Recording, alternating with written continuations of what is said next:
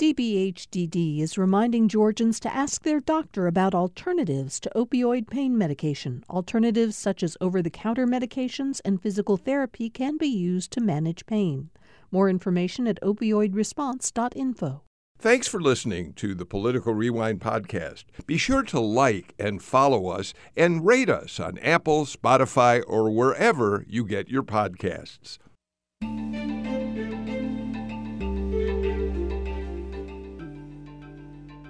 Welcome to Political Rewind. I'm Bill Nigut. We have a lot to talk about on the show today, including a U.S. Supreme Court case, which is going to have an impact on an enormous number of Georgians who are carrying student debt. We're going to talk about that. We'll talk about Buckhead cityhood. We're going to talk a bit about what's happening down at the state legislature and other issues with our panel today. So let me get right to introducing them. Tamar Hallerman, senior reporter for the Atlanta Journal-Constitution, is with us, as she is on Tuesdays. And Tamar, at some point during the show, we're going to also talk to you about your interview with Emily Coors, the foreperson of the special grand jury who caused quite a splash when she talked to a number of media outlets a week or so ago. And I can't wait to hear your thoughts about having sat down with her because she has become a high-profile figure out of nowhere, Tamar. Yeah, spoofed on SNL last Saturday, so newly minted in that respect as well. Yeah. Well, we'll get to that at some point today. Matt Brown, who is a democracy reporter for the Washington Post, based out of Atlanta, is with us. And Matt, you have a story in the Post today that we'll get to. Former President Obama has launched a new project in which he is going to try to cultivate leaders who can work on local civic issues in a bipartisan or more, I think, specifically nonpartisan way as they try to develop them, the organization, for roles in leadership. Have I got that about right? Yep, Bill, that's about right. Yeah, it's going to be interesting to see, talking with his people, what this is going to transform into as they start in, 3 cities, but then have told me that they're really going to try to aggressively expand it across the country. Well, we'll at least get to some of that a little bit later on in the show. And we're joined by 2 top political science professors in Georgia. Professor Emeritus of Political Science, Alan Abramowitz of Emory University. Alan, thank you for joining us today. You're muted, Alan. Alan, you're muted. So sorry about that. Yeah, glad to be there. With you go. Glad to be here in Georgia after hearing that weather report. Yeah, that's right. And by the way, glad to be able to hear your voice on the show as well. And Professor Charles Bullock, not an emeritus professor. Chuck Bullock still going strong as a professor of political science at the University of Georgia after many years of establishing himself as, I always call him, the dean of political science professors in Georgia, if not the Southeast. How you doing, Chuck? I'm doing well. Just keep working at it, trying to get it right. Yeah, you and me both, Chuck. We're not going to let age stop us from enjoying our work. All right, let's talk about the Supreme Court case today, Tamar, because it really is an extraordinarily significant case for a number of reasons we'll get into. And I'd like to start by pointing out that since President Biden announced that his administration would forgive up to $20,000 of student loan debt, depending on income level, anywhere from $10,000 to $20,000. Since he announced the executive action on that program, more than 1 million Georgians, 1,012,000 Georgians have filed loan applications, and 642,000 of them have been fully approved. All of that is on hold as appeals court have said, no, not so fast. There are issues here, and that's why the U.S. Supreme Court is hearing the case today. Tamar? Yeah, and there's a couple kind of wonky DC issues that they're going to have to untangle before we can even get to the meat of the argument. The first is whether the folks who are bringing this case have standing, whether they're financially harmed by this policy. And if the idea is that you're lifting this burden of student debt on people, they're going to have to provide convincing arguments that no, they're still hurt by this. They also are going to have to argue that this law that kind of created the authorization for President Biden to do this, it's called the HEROES Act. It was passed in the aftermath of 9/11. And my understanding was that it was created to allow soldiers who were serving in, it was either Iraq or Afghanistan, so they wouldn't be harmed by their student loan repayments while they were serving the country. So it kind of put that on hold why there was this emergency declaration. So there's also a question of whether this law that was passed 2 decades ago, whether that's applicable in this situation.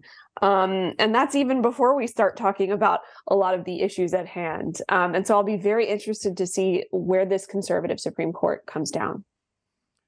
So, Matt, just to expand on what Tamar started us off with, there are actually 2 different cases related to the HEROES Act that the court will hear today. One of them was brought by 6 states with Republican attorneys general.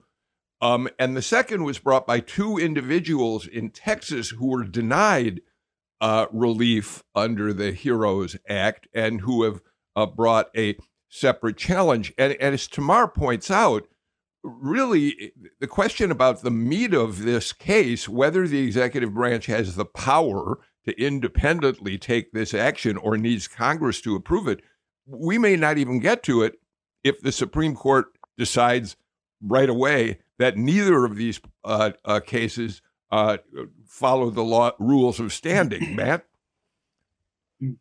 Right. I think that it's really important to note that this is going to be a bit of a 2-step here with the Supreme Court. And depending on which stage we get to is going to be very crucial to see whether or not the Biden administration is going to be able to implement this student loan forgiveness plan. So the first question is, as we've all said, standing, which is, do these Republican attorneys general and do the 2 individuals who are represented in this case, do they have the standing to do this? What that is essentially going to hinge on, especially for those 2 students, is that the loans that they had taken out were not necessarily eligible under the policy infrastructure that the education department rolled out in the forgiveness plan. That's because of, some wonky history on like what types of loans you'd brought out and whether they were too old or not to be eligible under this, basically.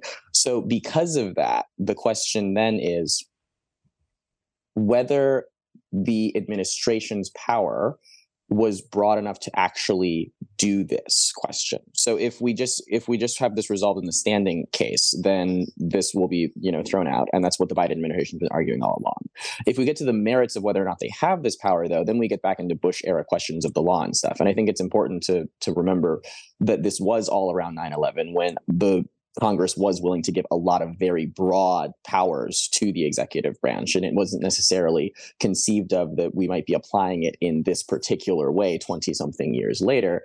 But potentially we could be seeing that a more conservative Supreme Court, as we have now, might say maybe this isn't actually what we'd want to do, even if the letter of the law actually is incredibly broad to what powers Congress gave the presidency at the time. And Chuck and then Ellen, and what Matt just described is really the heart of this matter if it moves forward past the standing question. And that is the extent of the executive powers that a president has, and not just in this, but in other matters as well, but specifically in this case, to in fact forgive what amounts to $430 billion of student debt, or whether or not Congress had to be involved in that. And let me just, Chuck, background it a little bit more. During the pandemic, when Donald Trump was in power, his education secretary, Betsy DeVos, did put a hold on repayment of student loans because of hardships in the pandemic. Not only did she put an initial hold on it, but the Trump administration subsequently added a longer hold. Biden campaigned to eliminate to reduce dramatically student debt for many people. And so that's when he triggered the HEROES Act. But that's going to end when the COVID emergency comes to an end. I think it's May first. It's at that date that former students would presumably have to begin repaying their loans for the first time in more than 3 years. So with all that said, the argument here, Chuck, is what prevails?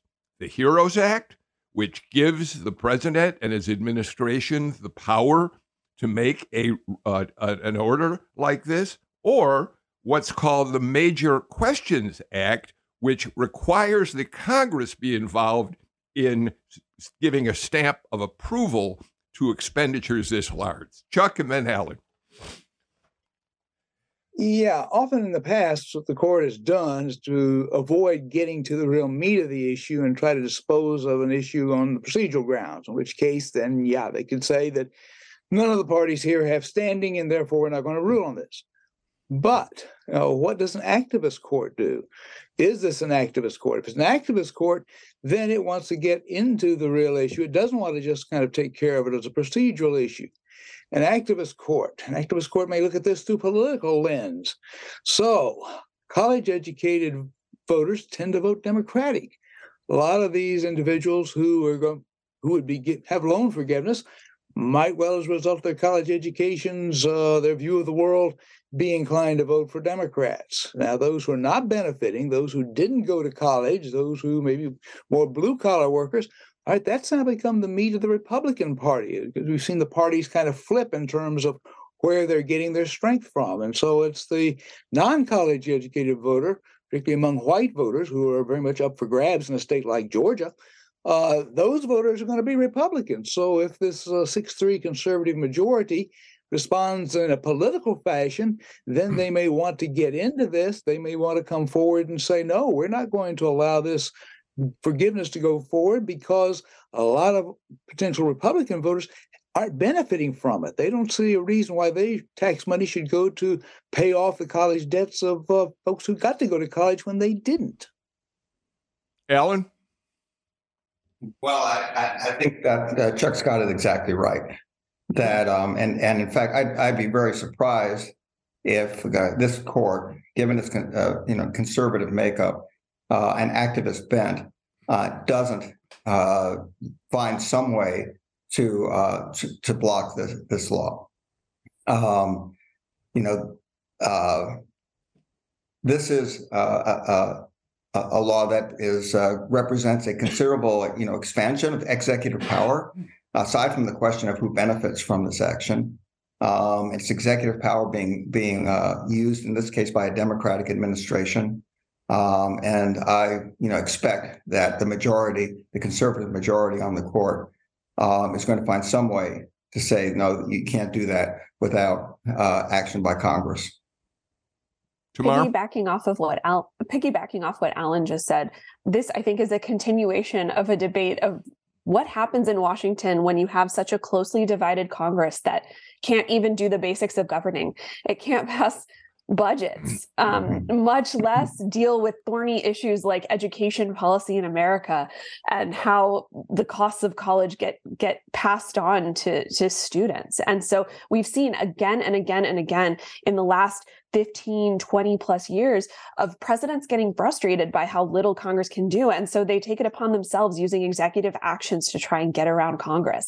And inevitably, this stuff ends up in front of the Supreme Court, which ends up adjudicating a lot of these issues. I think a lot about war powers when I was covering Capitol Hill, and presidents again and again were relying on authorizations from the Iraq War 20 some years ago. And of course, people weren't thinking about the Islamic State or kind of whatever, Russia or whatever kind of foreign policy battles of today when they passed that authorization.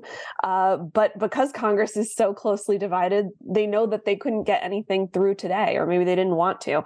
This, I think, is another flavor of that same fight. Matt, I want to pick up on a couple points that have been made in this last round here of people talking. One of them is Chuck Bullock talking about the partisanship behind all this. One of the biggest complaints about the HEROES Act has come from, as Chuck points out, Republican voters who say, we didn't go to college. Why should we be expected to pick up the tab for all of these people who can't repay or are reluctant to repay their loan debt? So that's been an issue that is strictly partisan in many ways. And the other thing I think we should point out is this court has on 3 occasions struck down executive actions using the major questions clause as their excuse, saying, no, the Biden administration does not have the power to, among other things, insist that businesses either require vaccinations for their employees or testing. That was struck down. The court took 2 other actions to strike down executive actions of President Biden. So they got a record of being unfriendly to his attempts to use executive action. Right. I think that it's fair to say that this is a Supreme Court that is very skeptical of, if not creative uses of executive power, then at least the novel arguments that the Biden administration has put in place in this administration. I think that it's important to note in that conversation that what we're going to be seeing today and what we should be looking out for is not so much the political arguments that are going to be made by folks outside of the court, but whether or not this Supreme Court is going to be interested in being deferential to executive power in a way that may preserve the letter of the law that's been given, but not necessarily maybe curtail what the Biden administration is particularly doing. Like for instance, they decided not to do it on, in other cases, but it is possible to restrict the particular use of executive power in a situation without trying to eliminate the entire principle of what you're necessarily arguing for or what has been put into statute. And it's going to be interesting to see if the court tries to do something like that and thread a needle where they say, maybe we're not supportive of this entire regime that you've come up with for student loan relief, but the principle itself might be something that we can support. Or it's going to be interesting to see if they try to thread that needle or if they just throw the whole thing out and the powers that there's connected with it wholesale. Alan, before we move on to other subjects, it's interesting that one of the most high-profile critics of the Biden administration loan relief plan happens to have been the former Speaker of the U.S. House, Nancy Pelosi, whose quote is no doubt going to come up if this case moves forward today. She said in 2021, summer of 2021, that Biden cannot forgive the debts without new legislation. And her exact quote was, he can postpone, he can delay, but he does not have that power. That would best be an act of Congress, says Democratic former Speaker Nancy Pelosi. You can be sure that that quote is going to be cited by those who are challenging the law. So and given the kind of pretty radical bent of the conservatives on this court, however, I just would be shocked if they don't just throw the whole thing out. I don't think they're going to try to thread the needle as Matt was describing it. Certainly, that's something that we've seen in the past, but I don't see that with this court. We didn't see it on abortion, and I don't think we're going to see it on this issue either. Finally, Chuck Bullock, you really brought up this notion of the partisanship that's involved in cases like this. Are we really at a point where actions like this, or really there's no action yet, but where the decision the court will make on this is going to be viewed strictly through a partisan lens? And will that be a correct way to interpret if they, in fact, throw out the loan relief program? Well, I think it very much will. Yeah, I think that's the way people are viewing the courts as just another political entity. So they expect the Congress is going to be very much political, Democrats versus Republicans, and also the president. But one of the things which the court has been able to do in the past was to stand above that. Now, the fact that it often now at least is perceived as acting in a partisan fashion, I think we see a manifestation of that when we see how relatively low public opinion is of the court now, that the court used to be able to ride high on terms of favorable job approvals, and that's no longer the case. So it's down there being viewed by the public just as if it were another political entity. And finally, Tamar, let's point out what could happen next. The court's ruling probably will not be released until early, either May or June, when the controversial rulings later in June usually come out. If, in fact, they throw this out, they say, no, the president did not have this authority, Congress could act. But there's no way in the world that a Republican majority U.S. House is likely to take up this measure and pass this kind of multi-billion-dollar relief for former college students. Yes? Absolutely not. They've shown that they're not interested in that. And as we've talked about, like who many of their supporters are, and many didn't go to college. So they see it. Why favor this one group, and this one group that's much more likely to favor Democrats? And I mean, we saw how hard it was for the House to even elect a speaker, a Republican majority with only, I think, 4-seat majority. And it took how many ballots to get Kevin McCarthy in? It's going to be a challenge for this Congress to do the bare minimum in terms of governing, in terms of keeping the lights on for the federal government and preventing a default of the debt. I don't think we're going to see much beyond, some investigations of the Biden administration. But in terms of big sweeping legislation, don't expect that this next 2 years. Well, to put a period on this part of the conversation, I suspect that of those 1,012,000 Georgians who have applied for relief, while maybe they are more Democratic than Republican, we don't know that for a fact, there's no question there are Republicans in there who really are hoping that they too can get some help in paying off student loans. So we're going to watch this case as it unfolds and wait for a decision. Unless they throw it out for lack of standing very quickly, we won't hear about the decision on this until a few months down the road. Why don't we do this? Let's get our first break of the show out of the way and come back with a lot more on Political Rewind.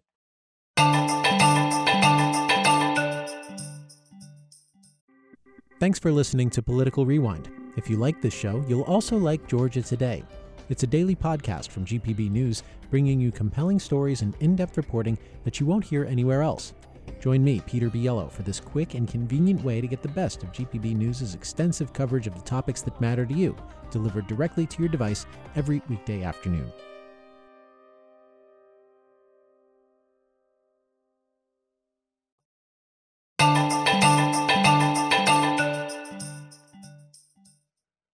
Political science professors Charles Bullock and Alan Abramowitz and Washington Post reporter Matt Brown and Tamar Hallerman, senior reporter at the AJC, join me for today's Political Rewind. Tamar, let's talk just a little bit about the Buckhead cityhood bills. There are two of them that passed out of a Georgia Senate committee yesterday and are presumably on their way to the Rules Committee, where it will be determined when they may be called up to go out to the floor. Of course, the Rules Committee, for people who aren't familiar with how the process works necessarily, it's the Rules Committee that determines what bills are on or are not on the calendar. And since the chair of the Rules Committee is one of the sponsors of one of the Buckhead cityhood bills, there's a good chance it'll come to the floor for a vote. And Tamar, the fact of the matter is that Buckhead cityhood has never advanced to this point in the legislature until now. Yeah. I mean, last year, this same issue was quickly bottled up before either chamber had a chance to act. So this is definitely a symbolic incremental victory for the Buckhead cityhood folks. And while it does seem to have a path in the more conservative Senate, I wonder what's going to happen in the House. Speaker Burns was pretty noncommittal on the issue, and Governor Kemp hasn't weighed in on it either. So we don't know what's really going on here, although we know that the governor has built a pretty good relationship with Mayor Dickens in a way that he didn't have with Keisha Lance Bottoms. And so I wonder if, as a favor for his working partner, if he'll try and kind of stomp this before it gets much momentum in the House.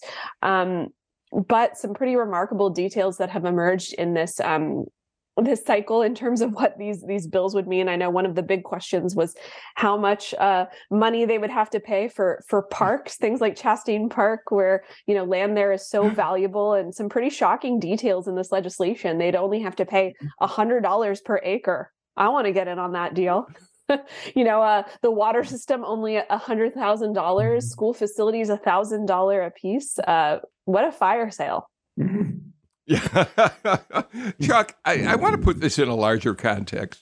There was a time that you'll remember quite well when Thomas B. Murphy was Speaker of the Georgia House, a rural legislator who built his ruling coalition around other, what we called yellow dog Democrats, mostly rural and ex-urban Democrats.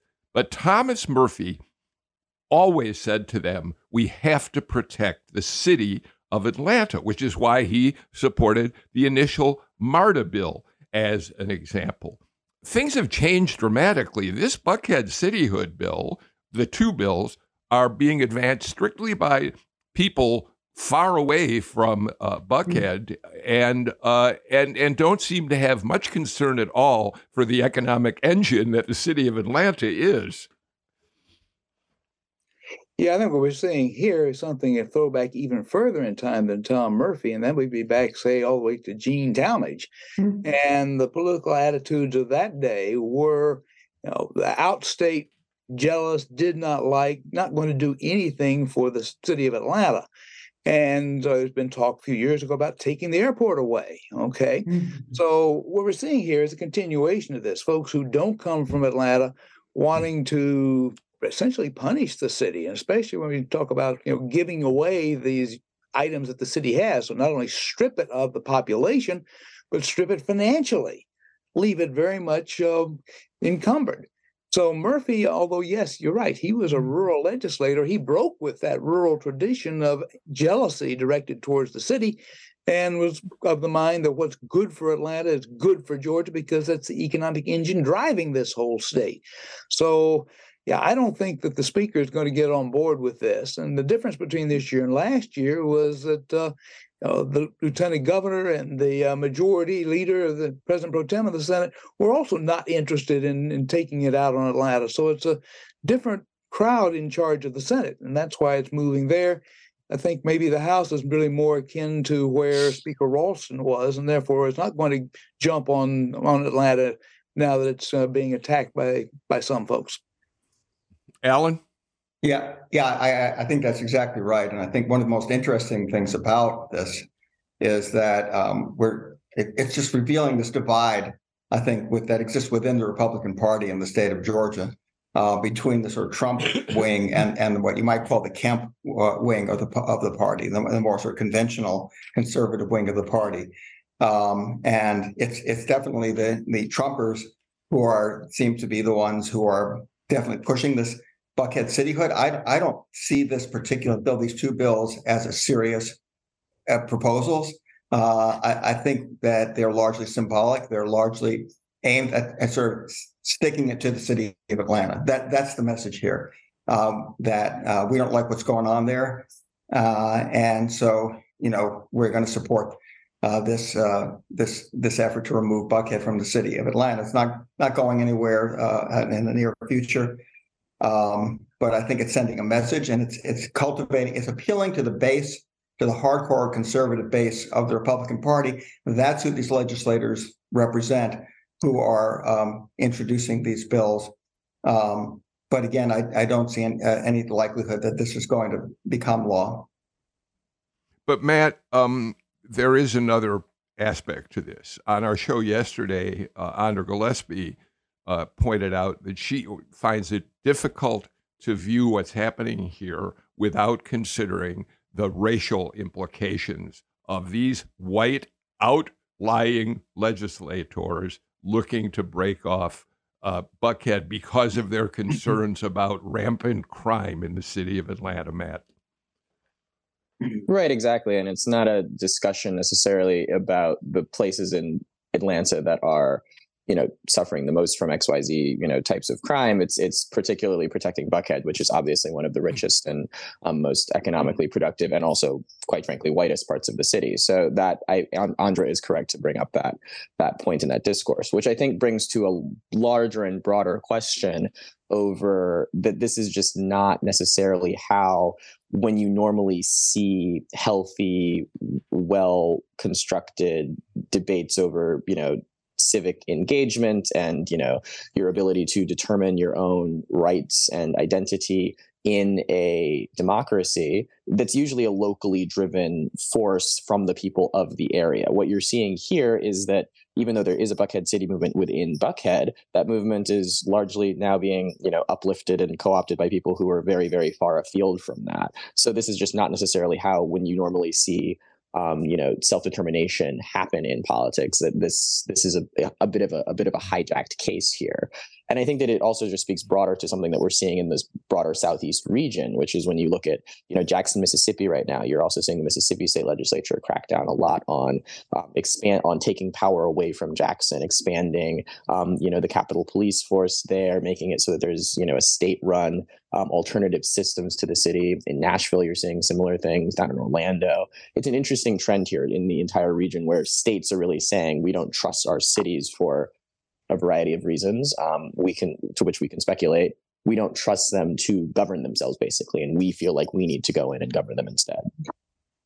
Tamar, we're going to go into this in more detail with our panel tomorrow, but one of the themes that really is emerging in a big way in this session of the Republican-dominated legislature is the state efforts by Republicans to insert themselves much more deeply into the local affairs of municipalities and other jurisdictions in the state of Georgia. It's happening up in Cobb County, where they have redrawn district rule lines that took a Democrat out of her seat in the Cobb County Commission. It's happening down in Ware County, where they're trying to replace a bipartisan election commission with a commission that'll be dominated by Republicans. It's certainly happening in the Buckhead City movement. So it's fascinating to see that this has become an issue writ large this year by this legislature.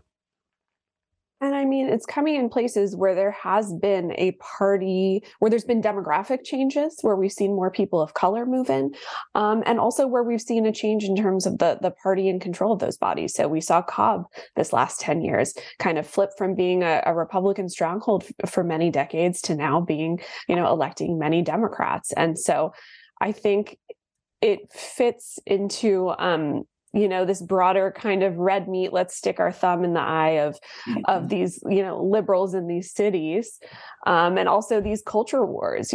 These liberals in these cities don't share our values. And so, Republicans right now have the votes. I'm curious to see how far these measures will go. I'm not convinced that this Buckhead cityhood issue will move through this year, but some of these other more local efforts might.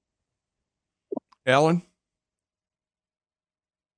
Part of this sort of broader national trend that we're seeing, where we're seeing in states that have Republican governors and legislatures, that there is an effort to impose greater control on the actions and policies of the big urban cities, the larger cities that are almost always controlled by Democrats, and where you also have large concentrations of Black and brown voters. And so we're seeing this sort of racial divide and partisan divide play out in those states. Georgia is one example of that. We have Republican governor and legislature. We have Democratic controlled cities, and now in many cases suburbs as well. And state, this politicians at the state level are coming in to try to exert greater control there. The interesting difference here is this divide within the Republican Party. However, I think we're seeing that it's not all the Republicans all Republicans are not on board necessarily with this. Chuck? And what I think we're also seeing here is another element that's played out in the past, and that is, as a party begins to lose some of its control, it begins to change the rules to its favor. So we saw when Democrats were under pressure back a generation ago, they changed the threshold for winning a general election to the U.S. Senate. We saw them also change the makeup of the way in which we choose our public service commissions. So they created single-member districts, thinking they could hold on to some of those. So, there may be different kinds of explanations for the rules changes we're seeing today. But for a party that feels under threat, does it change the rules to help itself? Yeah, it's probably going to do that. All right, let's do this. Let's go to our final break of the show right now. And when we come back, a lot more on Political Rewind.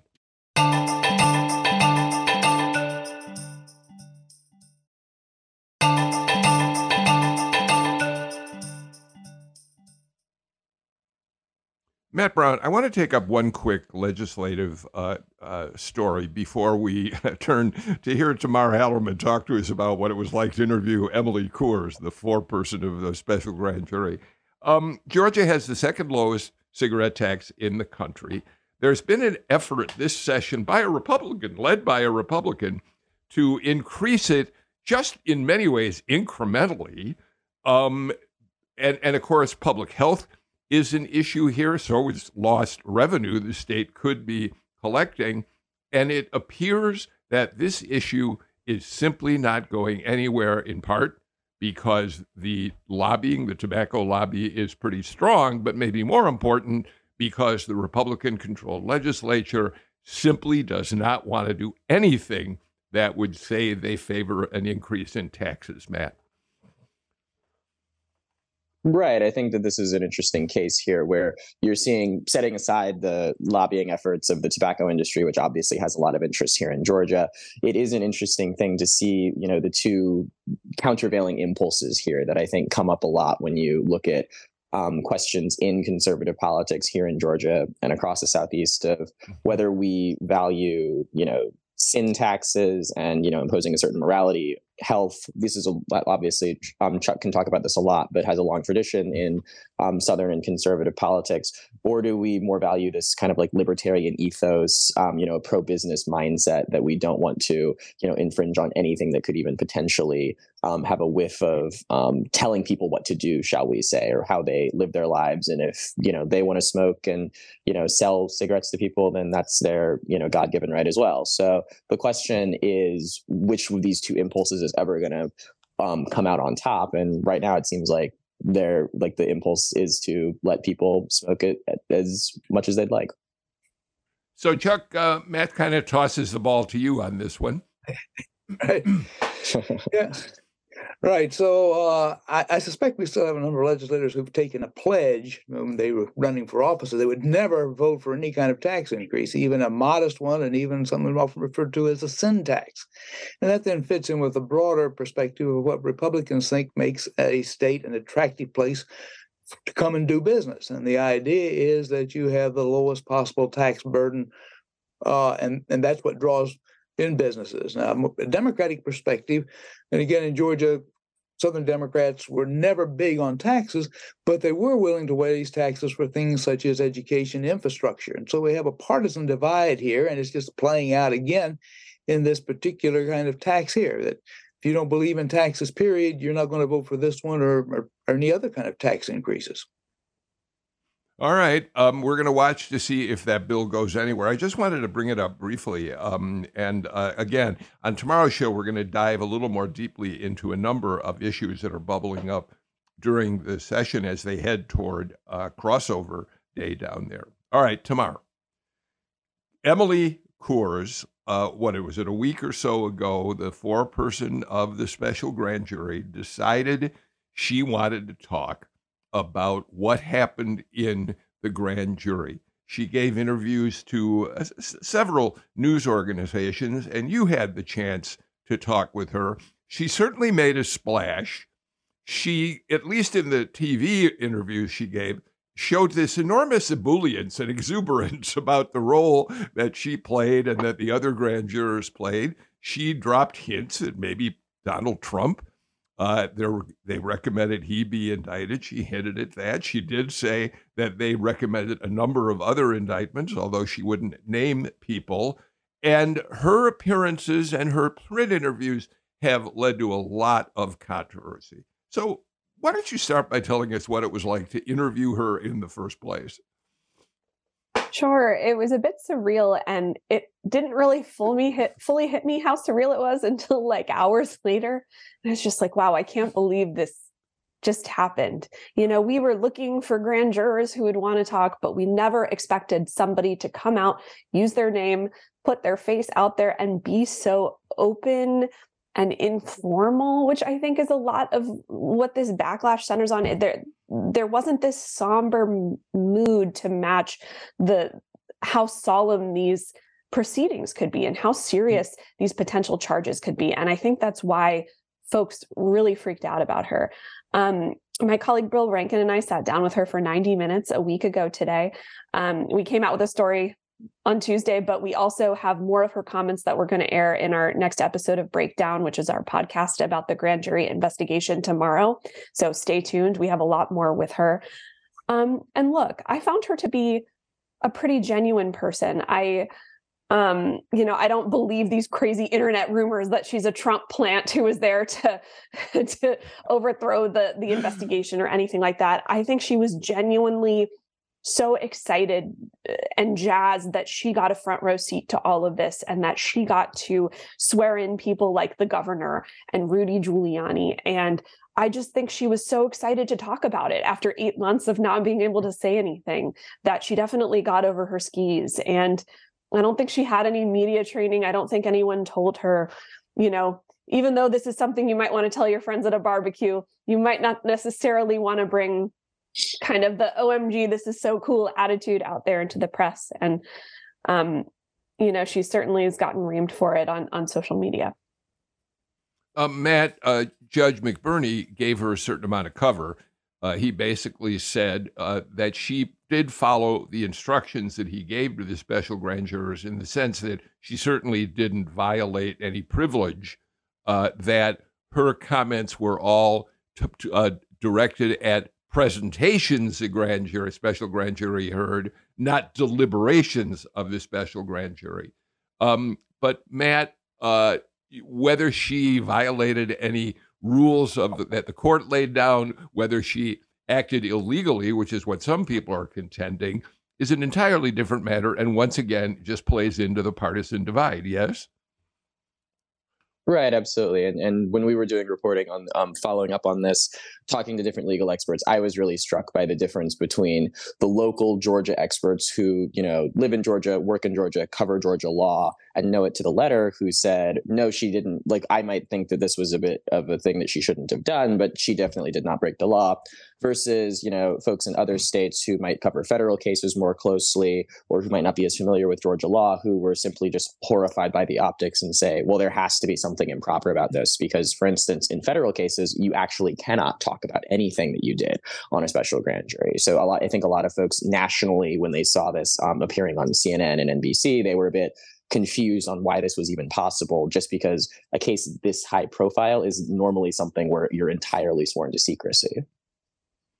Chuck, the question is whether this in any way, beyond just the publicity value, hurts Fani Willis's next steps in terms of bringing indictments. I mean, it doesn't obviously have any legal bearing, but what is it going to mean if indictments are brought, and how what she said is parsed, again, by the partisan universe?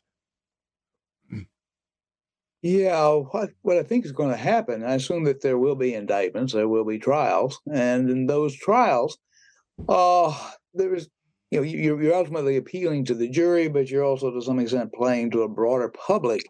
And so it's at that point that she and some of the things she said and her images are going to be used by the defense attorneys to undercut the idea that this was a serious, nonpartisan exploration of what happened surrounding the elections and the 2 months afterwards. And so that may then plant the seed of doubt, both in the general public, when it looks at whatever decisions come out of a trial on down the road, but might also then be used to raise questions in the minds of some jurors, people who have seen this and then get tapped to sit on those juries in terms of, if you're looking for a reason not to convict, you might look at this and say, yeah, I just don't think that the whole process that led to this trial and ultimately a jury played out the way it should have. It wasn't serious. It was, as the word is, it was a circus or a clown car, is what we're hearing, the way it's described.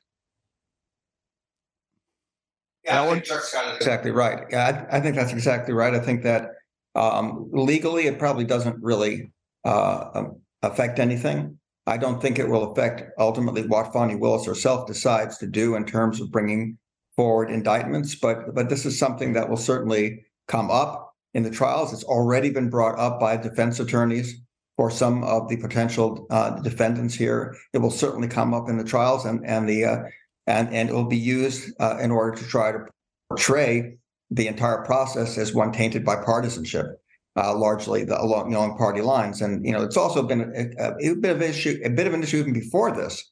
Because of the fact that Fani Willis is an elected Democratic official and has been involved in some activities, fundraising and for Democratic candidates and things like that.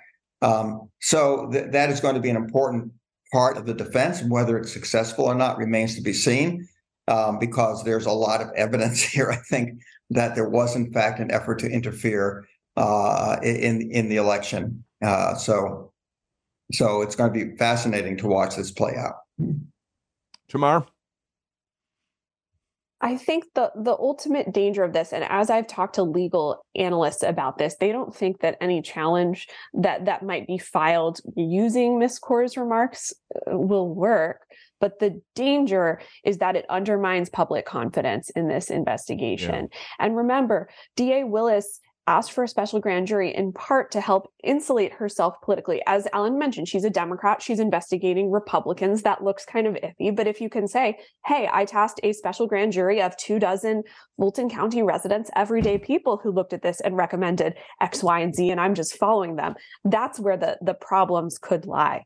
And so it could be an optics problem more than anything else. Of course, if the DA decides that she wants to pursue charges, that's a decision all her own. And remember, she has to go through a regular grand jury, an entirely separate panel from this one, in order to get any indictments handed up.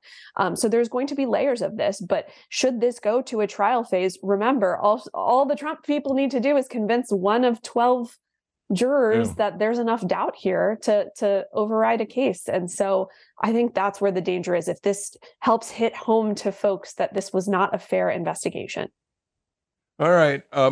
Thank you for that. And Tamar, we'll wait for your podcast to hear more. Ouch. We'd like to hear it now, but I get it. You have a product you need to protect. Matt, I want to talk tomorrow. For good. A couple minutes, Matt. You had a really interesting piece in the Washington Post this morning about a new effort that President Obama is making to create leadership programs for people, I think, in 3 cities, Chicago, Detroit, and Jackson, Mississippi. And I want to turn to you on this, but let me read a quote that you had in your article from the video that former President Obama released about this. He said, "Our country is changing. I still believe there's more that unites us than divides us, and that's because I believe in the power of community. Our physical communities, from neighborhoods and schools to offices and churches, bring us together." What is he trying to accomplish here? Boy, it's really interesting to hear a nonpartisan effort like this, though, moving forward. Right. And I think that it's a bit of a throwback for Obama's own legacy here, where, the first time anyone really on the national stage was aware of him was his 2004 DNC speech, where he famously said, "There's no red America, there's no blue America, there's the United States of America." And I think that this is a bit of him trying to reprise some of that atmosphere, where he's saying, I'm not going to try and create my legacy or try and build the next generation of leaders in Washington. A lot of when I talked to, his close aides and allies about this program that he's launching, it was very much a vision of trying to have very tangible projects and solutions in places all across America. That's the vision anyway. And they're starting in, Barack Obama's old stomping grounds, Chicago, Detroit, and Jackson, Mississippi, which was a place that he was inspired to go to and help people there after the water crisis that is still ongoing, I might point out. Where local advocates really showed that there is a strong ability and networking capacity there to respond to crises like that. So the goal is to uplift people like that, not at the national level, but to make sure that they can actually stay in their communities and continue to do that work. In your interview, you asked whether Atlanta was on the radar, and I think the answer to that is at some point, not too just far down the road, right? Yeah, his people are basically cagey about how aggressively they want to expand, or at least they won't be telling the media that because, the best laid of plans can change. But I think that it is clear that they want to be going to not just, the clear big cities that they want to be targeting, but also a lot of rural communities, mid-sized cities, because there's talent and community everywhere.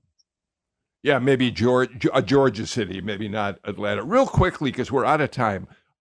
Chuck, one of the things that I thought was fascinating about this is I've said on the show any number of times, the rubber meets the road in local communities, not in Washington, not in a Congress that can't do anything. It's when people get together in their municipal governments and actually try to solve problems, which is another thing that's fascinating about this effort by Obama, Chuck.